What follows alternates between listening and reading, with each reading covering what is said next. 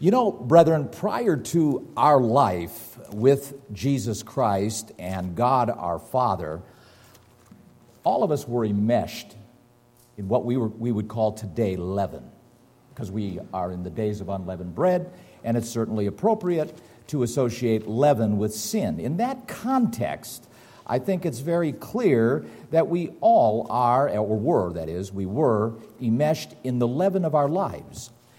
It was a time when, you know what, we ourselves, it was all about us. You know, it was about what I wanted to buy. It was about where I wanted to go. It was about what I wanted to watch or what I wanted to participate in. It was all about me. And if you didn't like me for what I was, well, then lump it. Like it or lump it, because I am what I am. And I'm going to be who I am. And, whatever I am, you either, like it or leave. There's the door. And I'll do the same with you, too, because guess what? I'm the best that it is, And a lot of people have those kinds of arrogant approaches. Or on the other side of the coin, they suffer from a lot of insecurities and emotional insecurities, and consequently kind of fade into the background and are kind of bullied around throughout their lives. But the bottom line is, a lot of us were enmeshed in sin and in, of course, the leaven that surrounds us throughout this life that we call human existence. Over here in the book of Galatians, it kind of illustrates that in a very simple form, nevertheless very appropriately describing items that we, when we were walking after the flesh, were sometimes involved with. Now the works of the flesh, verse 19, Galatians chapter 5, are manifest.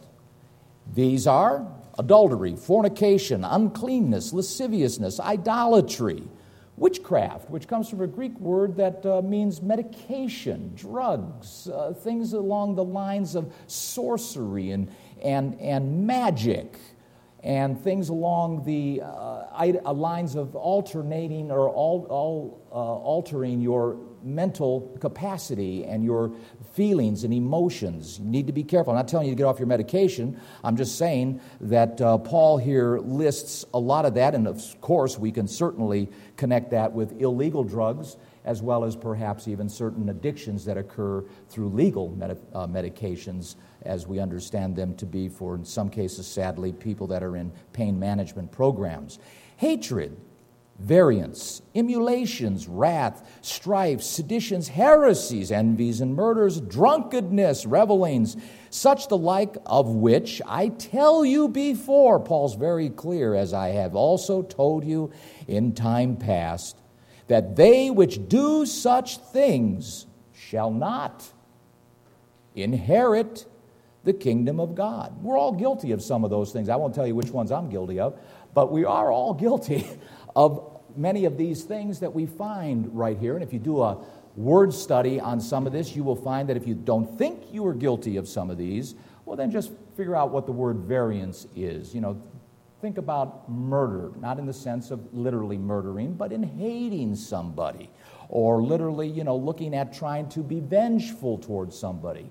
Envies, did you ever want to be somebody that you're not? Well, perhaps that has happened in your life at some point, or had as much money as the other guy has, or some class envy that we see so much of today throughout the world. Many people suffer from these things as they themselves go through life. Over here in the book of Romans, again, we're told by the Apostle Paul, writing to a different congregation, nevertheless, same theme here about this orientation of materialism, of this being fleshy-minded, of allowing our human nature essentially to overwhelm us. He says here in Romans 8, verse 5, "For they that are after the flesh do mind the things of the flesh." And he's using this as a figure of speech to illustrate those people who are, for all intents and purposes, focused on the materialism, the materialistic, the secularism, the humanism of life itself. Those that are pinpointed on that or targeting that for their life purpose and objective, well, then they do mind those things. But they are not but they that are after the Spirit, verse 5, "But they that are after the Spirit, the things of the Spirit." Verse 6 now. "For to be carnally minded," that is to be fleshy minded, be materialistically minded, be secular, humanistic, and all the things that go along with the contrary approach toward having a relationship with God is death. But to be spiritually minded is life and peace. Why? Because the carnal mind is hostile to God. It doesn't want to be influenced by anything that has to do with God because it's too restrictive. It's perceived to be too controlling, too manipulative. I want my sovereignty. I want my freedom. I want myself to be free to choose what I want to do, and I don't want anybody telling me how to do it, what days to keep, what to eat, and where to go, And many people today, the world we live in, sadly, is an illustration, a reflection of this mentality. And or at best, they make a God in their own image that's convenient for them, that they can build around their lifestyle so that it doesn't impinge upon their behaviors or their habits or their style, and consequently live according to their own agnostic belief. And that's what you call an agnostic. They believe in God, but they're not sure what kind of God. And so it's a step away from atheism, but nevertheless it's still far away from where they really need to be and where God would expect them to be. So these are the kinds of environments that we all came out of, from one degree to another, from one intensity to another, and we've all varied from those backdrops, from that back framing that we came out of, until God tapped us on the shoulder. And then all of a sudden, we started recognizing things, seeing things from a different perspective. Something happened, got our attention, stopped us in our tracks. Every one of us have a testimony, I'm sure, in this room on what led you to finally make a decision for yourself to be in concert with, for the first time in your life, God, and really take a sincere step toward developing a relationship. John 15 is an interesting framing on how some of this begins and starts. John 15 over here, we read it in passing on Passover night, but I want to come back to it a little bit and revisit it, because I think it's important that all of us realize something, that when we get the knock, God is reaching out in a fashion that is friendly. Notice what Jesus said around the dinner table that last night. We read it on Passover. I want to go back and revisit it here. Chapter 15, book of John, verse 14. You are my friends if you do whatsoever I command you. He's knocking on you in your life to be your friend. But he does come with an invitation on how to dress, and I'm saying that figuratively, how to attend the party. He may even tell you the kind of food that's being expected, and I'm saying figuratively. My point is, there is stipulation. There are requirements and expectations. But the premise of his knocking is to be friendly, is to hook up, and to develop a relationship with you. Not just a he said, she said, not just a you will do this, you will like it, and you will smile, and you will never say no, Nothing like that. It's like, I want to be your friend. He even goes on and details this. Notice this here as he continues. Verse 15, he states this. Henceforth, or therefore, because I'm doing this because I want to be friends, therefore, notice this is what he says. He says this, read a letter in my Bible, I call you not a servant. You're not a maid. You're not a butler. You're not just some of the hired help. You're close.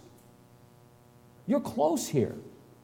He says, for the servant knows not what the Lord does, but I've called you friends, for all things that I have heard of my Father, I've made known unto you.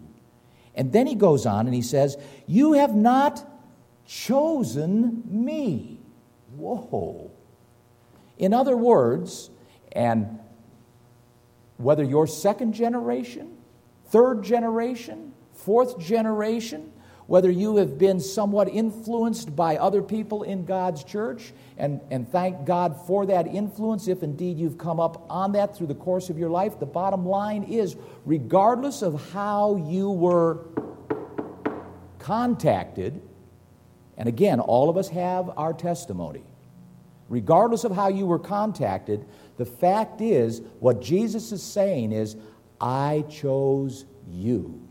You did not choose me. I could look back on my life and I could say very easily there were a couple of times preceding my final picking up the telephone and asking who's on the line that I just let the phone ring and said, I don't hear nothing. I'm continuing to walk this way because I don't want to pick it up. I don't want to know who's calling me. Because I knew that if I recognized the call, then I have the accountability. Now I'm beginning to get into the responsible arena. I wanted to be responsible. I wanted to be just more free. I want to do what I want to do. I don't want to be bothered. I don't want to be bothered. And so we have this fact that he says, you have not chosen me. He wants to make this clear. I've chosen you and ordained you. I've not only chosen you, I've positioned you to make a choice. You see, in my life, I'm not going to give you the details, but in my life, I came face to face with my wall, as so often many of us do. You know, it's kind of like dating a girl. First you get to know, I'm Bill Watson. Who are you? I'm Margie Hales. And then you start, you go out and you put your arm around her, And the intimacy begins to develop. Then you hold hands and you walk. And you continue on in the relationship. Finally, you get to the point where are we going with this? Let's get married. Let's get married. And let's take this relationship forward, you see. And so it is with God. You can study. You can warm up. You can continue to abide in the, what you could say, exposure of the warmth and the water. But the reality of it is, it only goes so far. And there's yet so much more to this friendship that God wants to engage you in, that God wants to have you be able to appreciate and benefit from. And He does offer an awful lot. These holy days are a lot about the fact of what He has to offer, because where He wants you to go is into this representation of this begettal phase of this, what you could say, birthing process that we understand to be the church. That's where He wants you. He wants all human beings begotten of His Spirit in the church, in the conception phase of the birthing process. And that's what this is all about. This is about being born again, brethren. This is about being impregnated with God's Spirit. It's about looking at the resurrection that Jesus Christ in the next few days, because remember, He's in the tomb still. He's still in the tomb.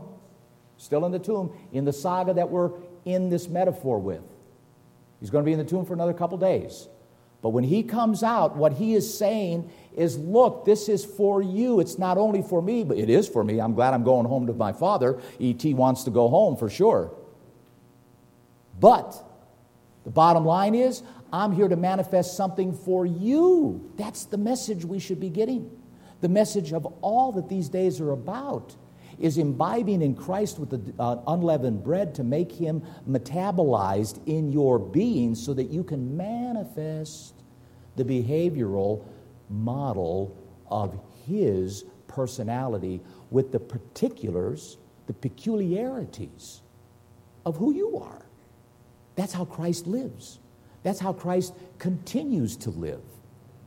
As a matter of fact, brethren, I digress here a little bit. Keep this in mind. I'm not going to go there, but in the epistles of John, 1 John and 2 John and 3 John, and my mind just got put into this little thought of how John was really upset at his old age at the time he wrote those epistles, because he was getting near death at this time. He was out there on the Isle of Patmos. He wrote the book of Revelation, received all those visions.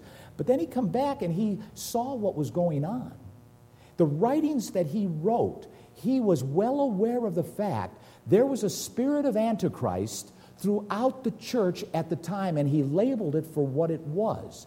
And the spirit of Antichrist goes much deeper than just being an unbeliever of Christ and who he was. The spirit of Antichrist goes to the depths of actually admitting to the fact that it's an impossibility for Jesus Christ to continue to live via the Holy Spirit in living human beings and convert those human beings into a new manifestation of him.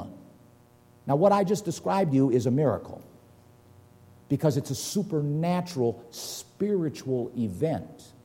If indeed you participate in a very important underscoring ingredient, very important underscoring ingredient that will make this manifestation work. If you don't participate in this one very important underpinning ingredient, this foundational ingredient, the manifestation of the miraculous work of the Holy Spirit in you, of which also, don't forget, was a very important item that Jesus introduced the night, remember, around the table, about the Holy Spirit. If I don't leave, the Comforter's not going to come. Why was that so important to Jesus? Because Jesus knew. He knew that was the mechanism, that was the tether, that was the connection, that was the electricity, that was the force by which you and I are connected to the Father through him. And remember the Holy Spirit, you read it, we all read it, I'm not going back to the scriptures, you read it, you'll find it there in chapters 14 through 17, that the Holy Spirit emanates from the Father through Christ to you. You have the Spirit of God the Father, brethren, through Christ, who has now made it available to each and every one of us so that we can participate in the supernatural event of converting hostile minds, human beings who are at variance by nature to God, to become compatible with God. But without this very important ingredient, that event, that miracle-working scenario, course in one's life will not work.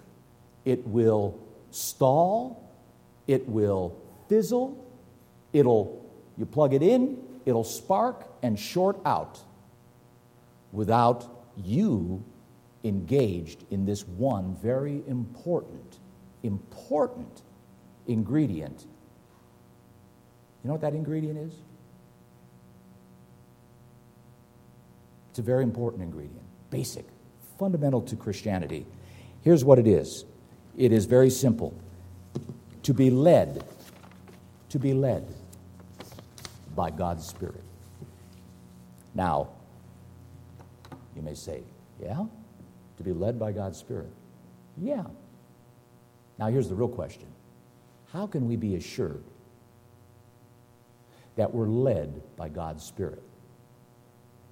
There are Christian denominations today that say that if you don't stand up on your chairs and roll on the floor and can't get up and start screaming and jibber-jabber and all that stuff, that you don't have the Holy Spirit. You've got to go through these kind of contortions and what appears to be malfeasance behaviors and speak in languages you can't understand called tongues to be validated and confirmed that you've got God's Holy Spirit, which in fact is a lot of baloney.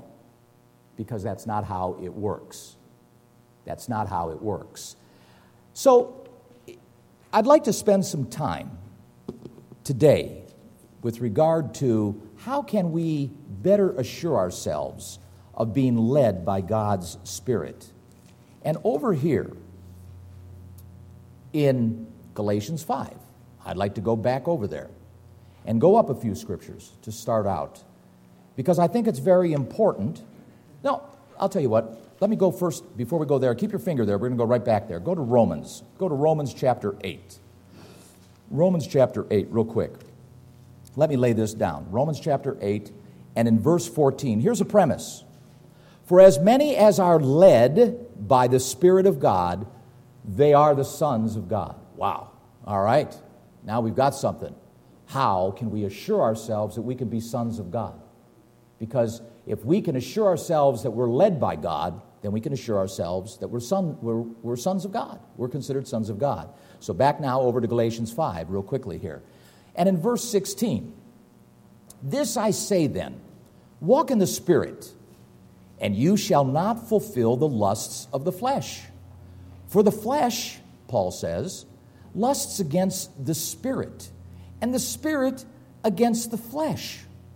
These are contrary, the one to the other, so that you cannot do the things that you would do. But if you be, here it is again, led by the Spirit, you are not under the law. And we understand, I hope we do by now, that doesn't mean that you're forgiven or that you're free from obeying the law. What that means is you're not under the penalty of the law. In the context of the Bible's instruction, we understand the relationship of when Paul uses that terminology, he's talking about what Christ nailed to the stauros, to the stake. And what he nailed to the stake was not the Ten Commandments. What he nailed to the stake was not the Old Testament Torah. He didn't nail to the stake the prophets. He didn't nail to the stake the book of Psalms and all the rest of the writings. He did not do that. What he nailed was the death warrant out for your life because of your sins and mine.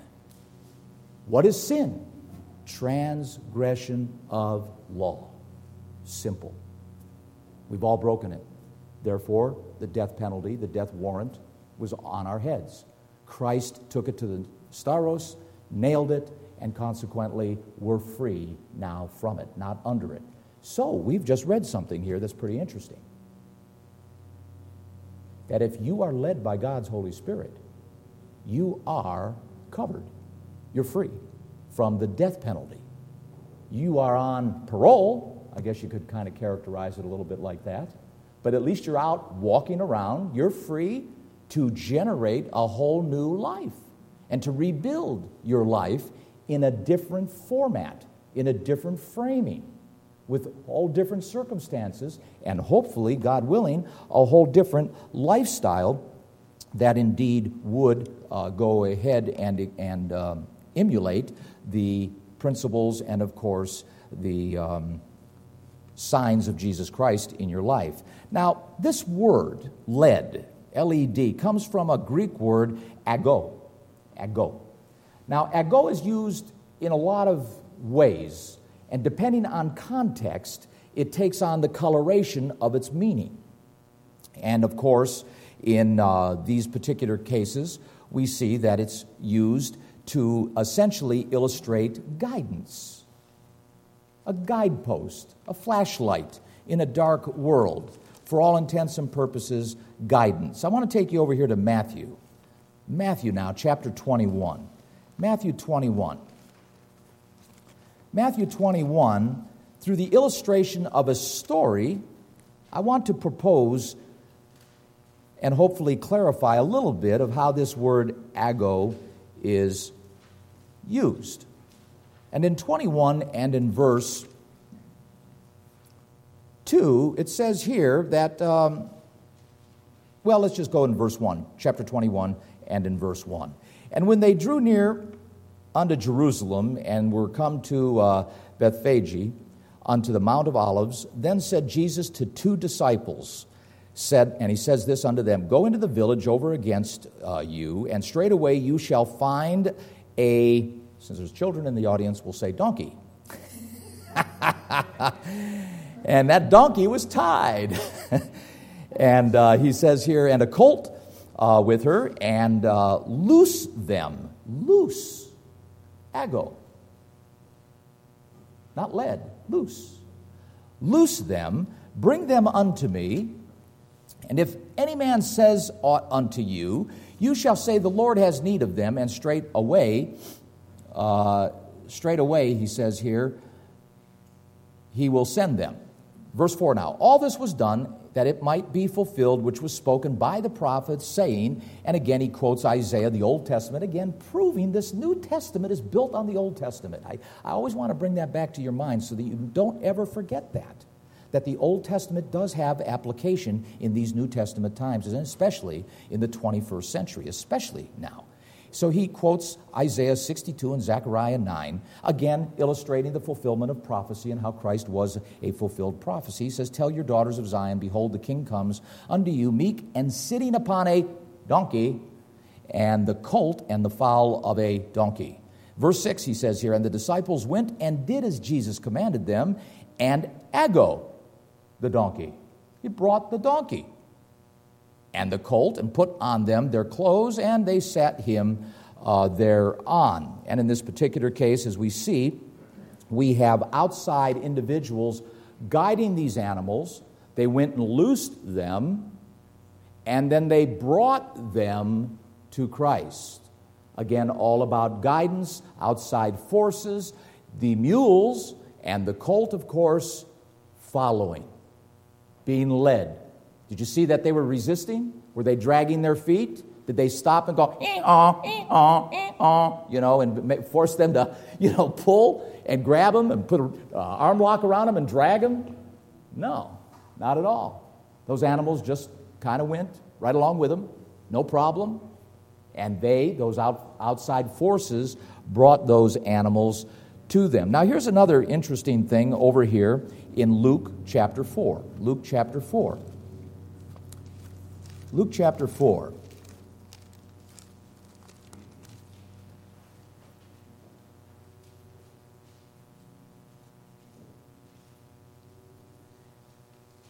And in verse 37, we break into the context. The fame of him, meaning Jesus, went out into every place of the country round about.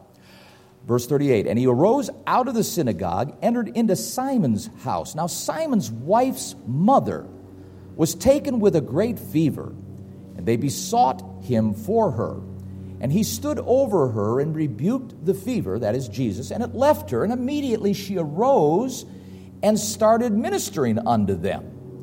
Now when the sun was setting, all they that had any sick with different diseases brought, ago, there's the word again, the Greek, brought, ago, them unto him. And he laid his hands on every one of them and healed them. Devils also came out of many, crying out and saying, you're the Christ, the Son of God. He rebuked them. He told them and didn't permit them to speak, for they knew that he was the anointed one, the Christos, Christ. So here we find maybe even, and it's a fair statement to say, brethren, that the people that were brought to Jesus for healing didn't even believe Jesus could heal.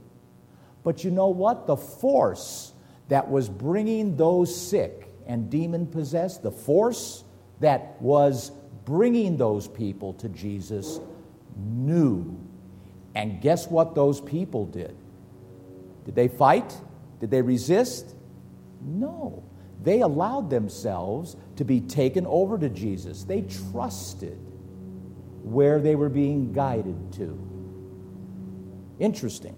Again, realizations of how this plays out in the scenarios of these particular events that are actually going on and how this word is used. Now back to Galatians for a moment.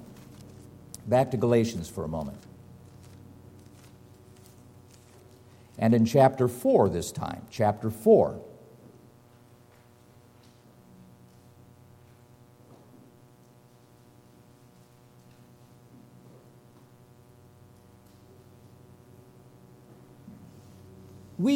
we have such a tremendous opportunity here that we are all compelled to be a part and parcel to. And here in chapter 4 gives us some motivation, at least I would hope, to understand why we too, like these animals and like these people, should not resist the pulls of outside forces and or the influence of the force of the Holy Spirit in you as you begin to become familiar with what the Holy Spirit expects of you. Now, that is predicated on the fact you're doing your duty in studying. Without being familiar with the Holy Spirit and what it expects of you, case in point, as I've often used this illustration because it's such an extreme that shows how people can get confused about God, you could get convinced on flying airplanes into buildings and killing people as being a favor to God. That's how confused people are about God because they don't study the tenets of the true God. The true God being, of course, the God of Abraham, Isaac, and Jacob, and the Father of Jesus the Christ.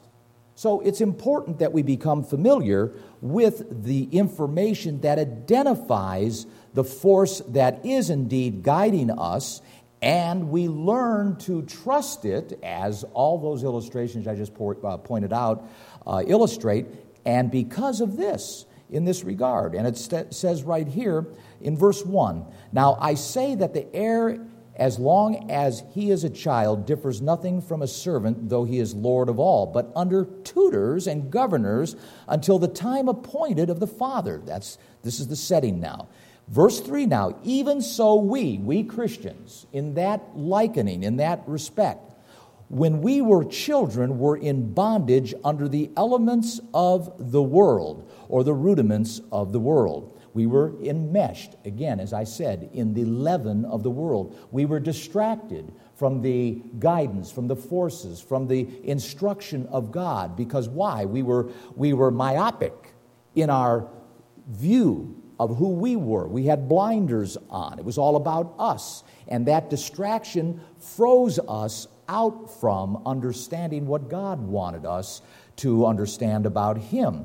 But it goes on here in verse 4, "But when the fullness of time was come, God sent forth His Son, made of a woman, made under the law." Jesus was made under the law too. In other words, He was there under that death penalty, under bondage to that law. And it goes on here, "to redeem them that were under the law, that we might receive the adoption of sons."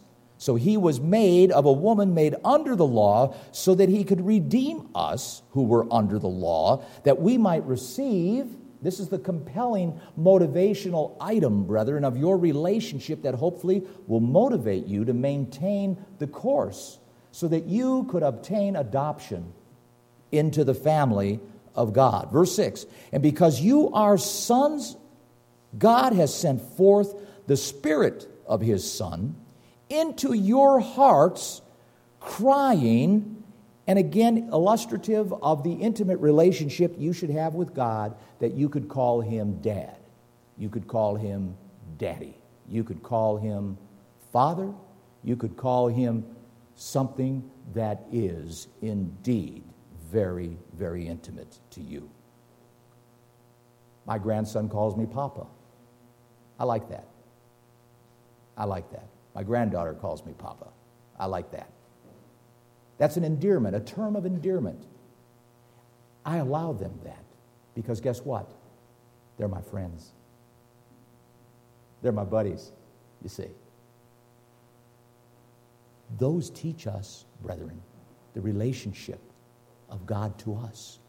These are the facsimiles, the metaphors. That's why family is such a wonderful institution to reflect how you should have your relationship with God, because it's all about family.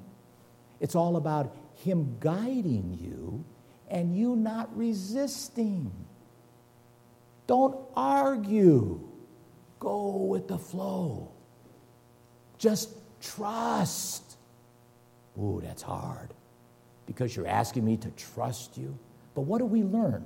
When we're little, our dads or our moms are in the water up to our waist, and we're maybe 3 or 4 years old, and we're about to go ahead and throw them in the water, and the child trusts mom and dad that you'll pull them out of the drink, And sometimes they get so enthralled with it once they get past the initial fear that they come back to you and say, do it again. And now no longer the fear is there because they're just total trust. They know you're going to pull them out. That's what this is all about, brethren.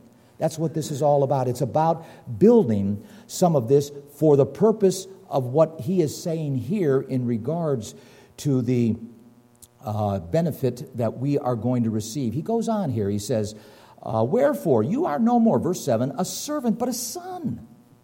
And if a son, then an heir of God through Christos, through the anointed. Howbeit then, when you knew not God, you did service unto them which by nature are no gods, talking to these Gentiles who were doing services to Diana. They were doing services and all their rituals to all these pagan gods.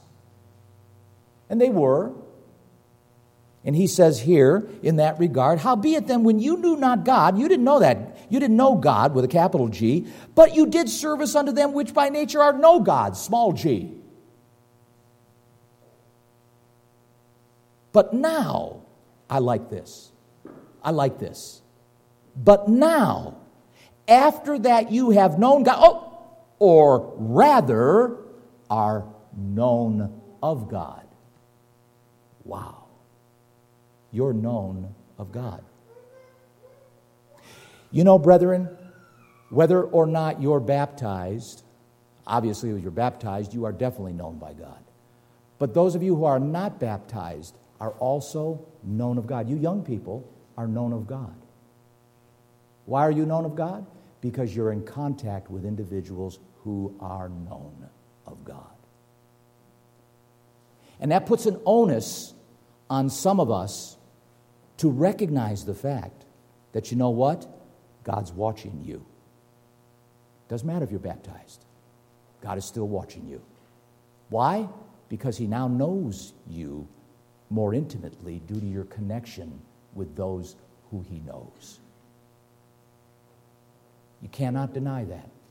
That connection is very, very clear through the Scriptures. And he says here, and he continues on, and he says, or rather are known of God. How can you, and he says this, turn again back to the weak and beggarly elements whereunto you desire again? And he's correcting these pagans because apparently they want to go back and observe their days and their months and their times and their years. And then Paul opines the fact in verse 11 that he's afraid of them, that is, he's saddened by them, lest he had bestowed upon them labor in vain. In other words, all his sermons, all his educating, all of his counseling has gone under the bus because these people are now looking back and wanting to go back to Egypt. They want to go back to the fast cars and hot women lifestyle again. I say that figuratively speaking, if you know what I'm talking about for the sake of time. Back to the leaven, the ways of leavening in their lives. And Paul's saying, what's wrong? Don't do that. Because this audience here in the city of Galatia were Diana worshipers, and they were pagan god worshipers, and he's correcting them in that regard. So it's important we recognize. Notice this over here in 1 Peter. Go to 1 Peter chapter 4, along the same lines. Chapter 4, verse 12, he says, Beloved, think it not strange concerning the fiery trials which is to try you as though some strange thing happens unto you. Yeah, we're going to go into trials. Just because you're a Christian doesn't mean you're going to have a cakewalk. Just because you're a Christian does not mean now, from this point on, you come up out of the waters of baptism, that's the panacea, it's going to be a walk in the rose garden from that point on. No. What you have just done is you have allowed yourself to be loosed, like the donkey, to be guided by outside forces along a trail that you have no idea what it's going to take to get you from where God picked you up and you answered the phone to where he wants to take you in this lifestyle and this lifetime. You see, God knows you better than you know yourself. Yes, he does. He knows you better than you know yourself. I'm no different than you, and I'm a perfect example of that because believe me, about 45 now years, time's flying. It's longer than I anticipate. I used to say 30, 35. I'm getting older. But believe you me, back then, if anybody would have said I'd be doing what I'm doing today, I would have said, you're nuts. Forget it. You're way off. No way, Jose, as they would say. Brethren, believe me, God knows you better than you know yourself. Coaches oftentimes know their players better than they know each other or know themselves.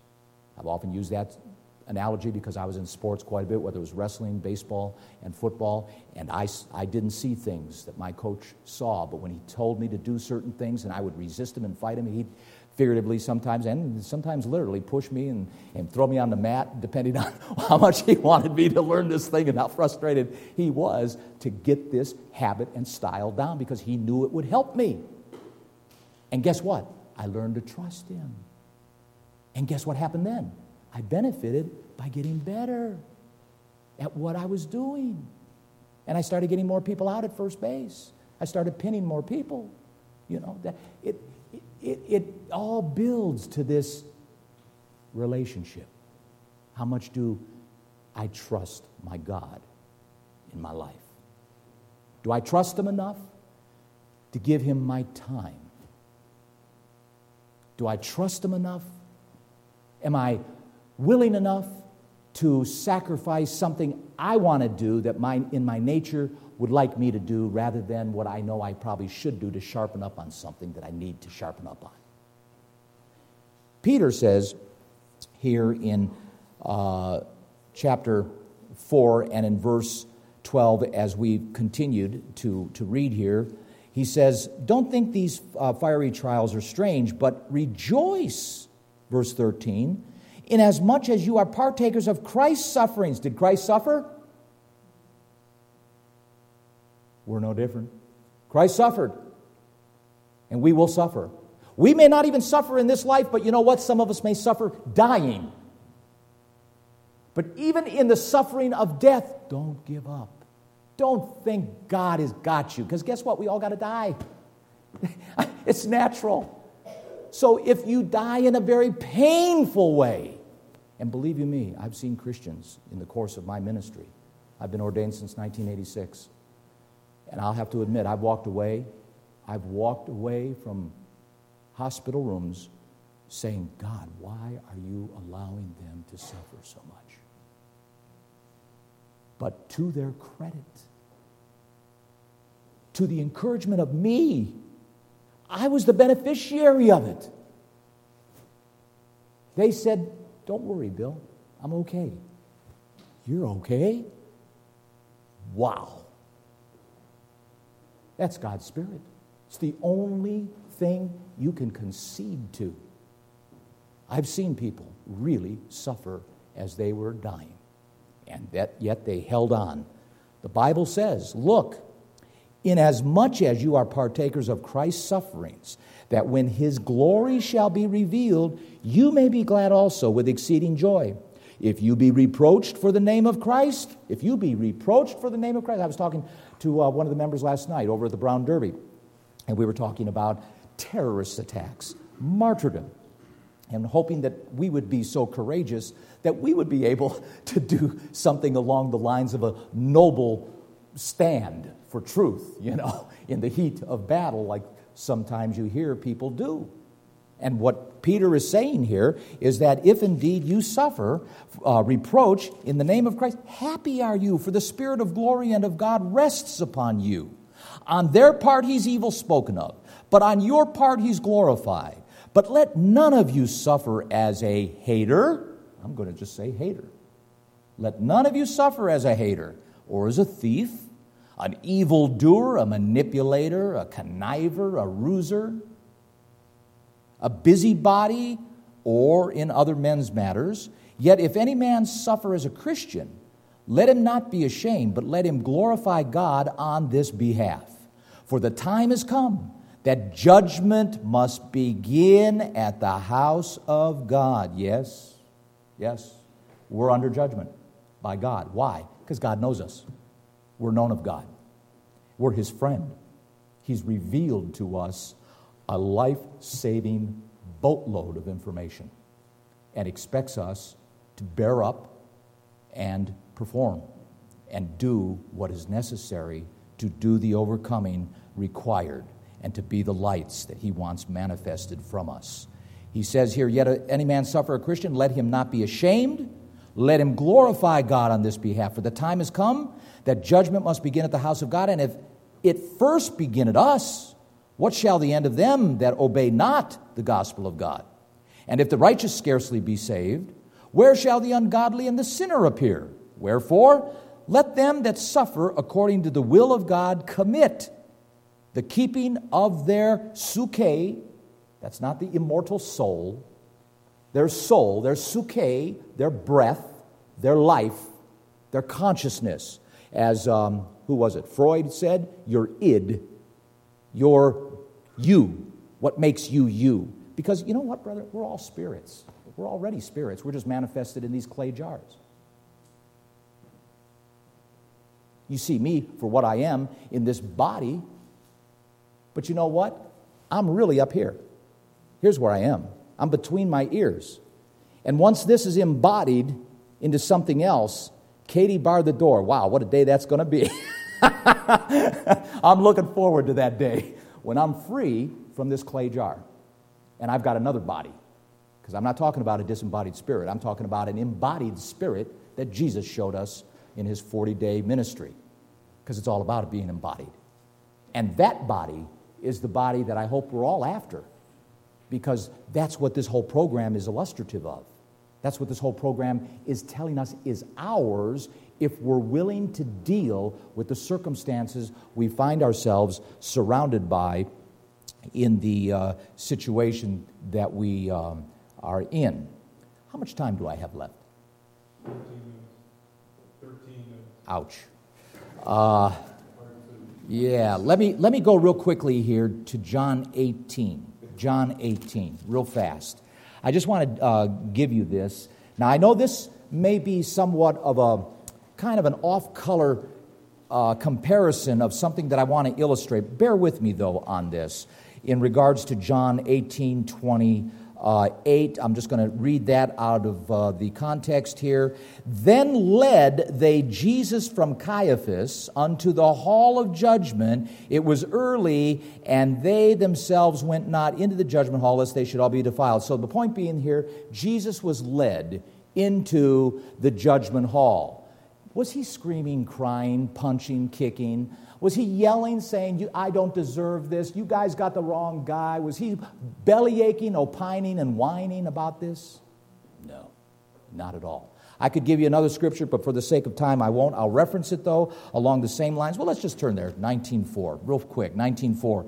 Pilate, therefore, went forth again and said unto them, Behold, I bring him forth to you, that you may know that I find no fault in him. And here again, Jesus, again, willingly walks out onto the patio there with a crown of thorns on his head and on this purple, scarlet-type robe, and allows himself to be mocked publicly and essentially to be told, Hark, the King of the Jews. Did he argue the point? Did he scream and yell, I'm innocent, I'm innocent? Did he make a scene? Did he resist at all? No, as a matter of fact, in Acts chapter 8, we're told the story with Philip approaching the eunuch. Remember that story over here in chapter 8? And you have Philip in this particular case where he comes up on the eunuch and essentially picks up reading the scriptures right where the eunuch was. And he says here in verse, we'll break into the context, verse 30. Philip ran there to him, that is to the eunuch, and heard him reading the prophet Isaiah and said, Understand you what you're reading? And the eunuch, he says, No, how can I, except some man should guide me? Interesting. He desired Philip that he would come up and sit with him. So that he got up on the chariot and sat with him. The place of the scripture which he was reading was essentially Isaiah chapter 53, the suffering servant. We read that at Passover, the suffering servant. That's where he was reading. So Philip turns to those Old Testament scriptures. That's what Philip turns to. There was no New Testament. There was no New Testament. So he turns to the Old Testament and opens up to Isaiah 53. He was led as a sheep to the slaughter, and like a lamb dumb before his shearer, so opened he not his mouth in this particular case. The point being, he was trusting. Point being, he was faithful. Point being, he was obedient. Point being, he was submissive. Being led by the Spirit, if you want to be truly led by the Spirit, you got to get out of the way. And what I mean by that is your desires, your leaven of what you want, the distractions of the world that cause us to shut God out of our lives have to be controlled and managed, and if nothing else, shelved. Because the sooner we are able to do that and the better we get at it, the sooner we'll be able to follow the lead of the Spirit unhampered and unhindered. So many scriptures, brethren, that we ourselves need to be aware of. And of course, one of them, very importantly, a few pages back here in Acts chapter 5, and is something that is very critical to the underscore of being led by God's Spirit, is right here in verse 32 of Acts chapter 5, where we read very clearly, "We are His witnesses of these things, and so is also the Holy Spirit, whom God has given to them that obey Him." If you've got God's Holy Spirit and you refuse to obey Him, the Spirit is not necessarily taken from you, but you are grieving it. Every time you go against the law as a baptized member, and even a non-baptized member, don't think for a minute, because God knows you through those you're connected with who know Him, you too grieve God. And consequently are able to, oh, we got a little mouse here.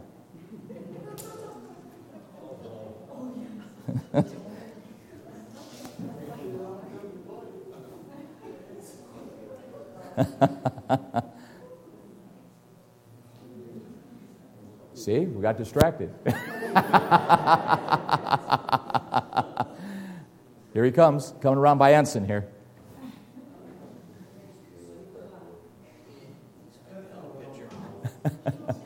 Little intermission.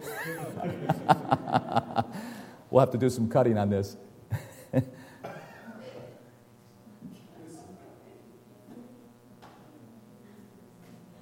We'll take a mouse break, then we'll conclude.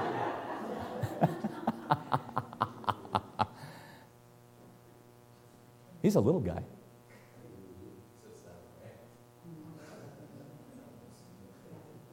I have to admit, this has never happened to me before.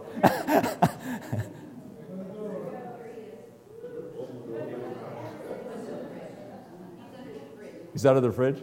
All right. So we'll pick up here. Before I was so rudely interrupted by that little guy. A church mouse. He's a church mouse. I think he was moved by the Spirit, too.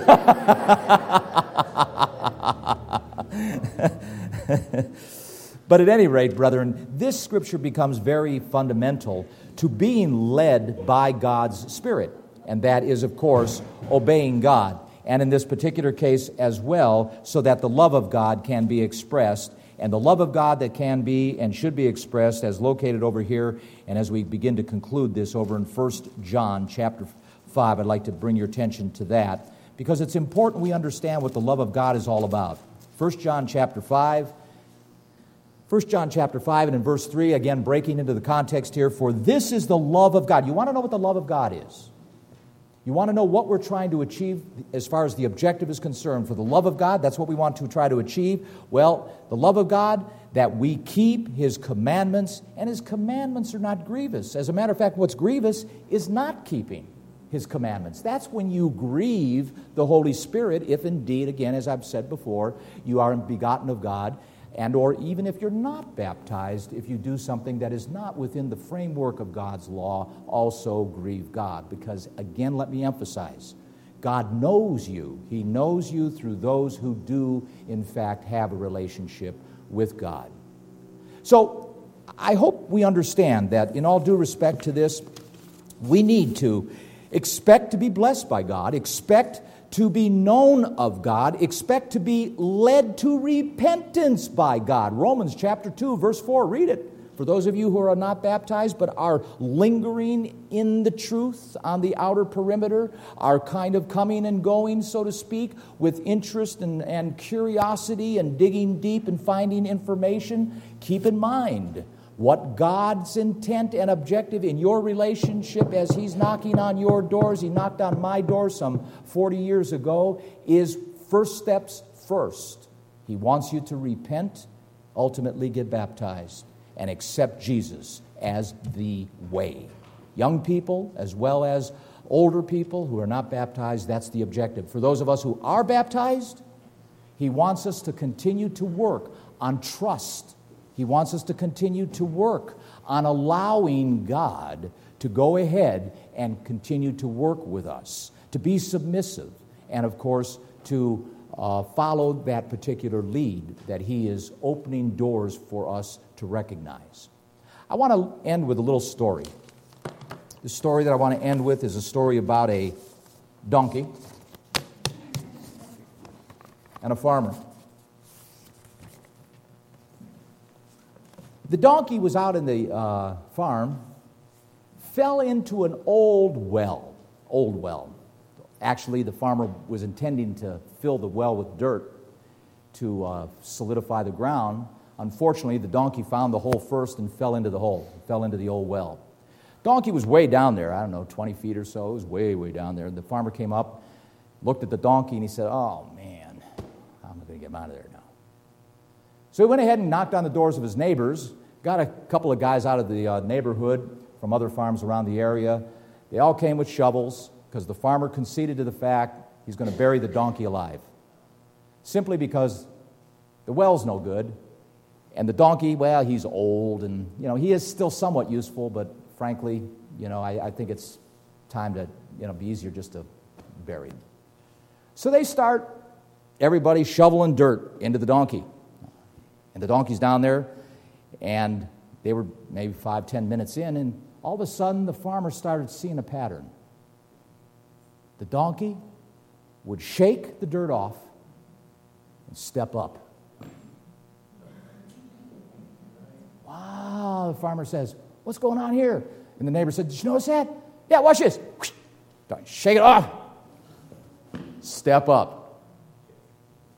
So guess what? Those guys continued to throw dirt in a pattern, in a pace, because they had the best interests of the donkey at heart. And they gave the donkey the dirt as he could handle it. And the donkey handled it. I could use another word, but the donkey will be fine. And the donkey handled the dirt and kept shaking it off and kept stepping up. Shovel after shovel. They had to slow down sometimes. Then they could speed up sometimes. Then they had to slow down sometimes. But that donkey kept shaking it off and stepping up until finally he got to the point, that old donkey, where he was able to step up and exceed the rim of the well and follow the lead of that farmer back to the barn. Brethren, follow the lead of our God. He knows where He's taking you and how much dirt you can handle.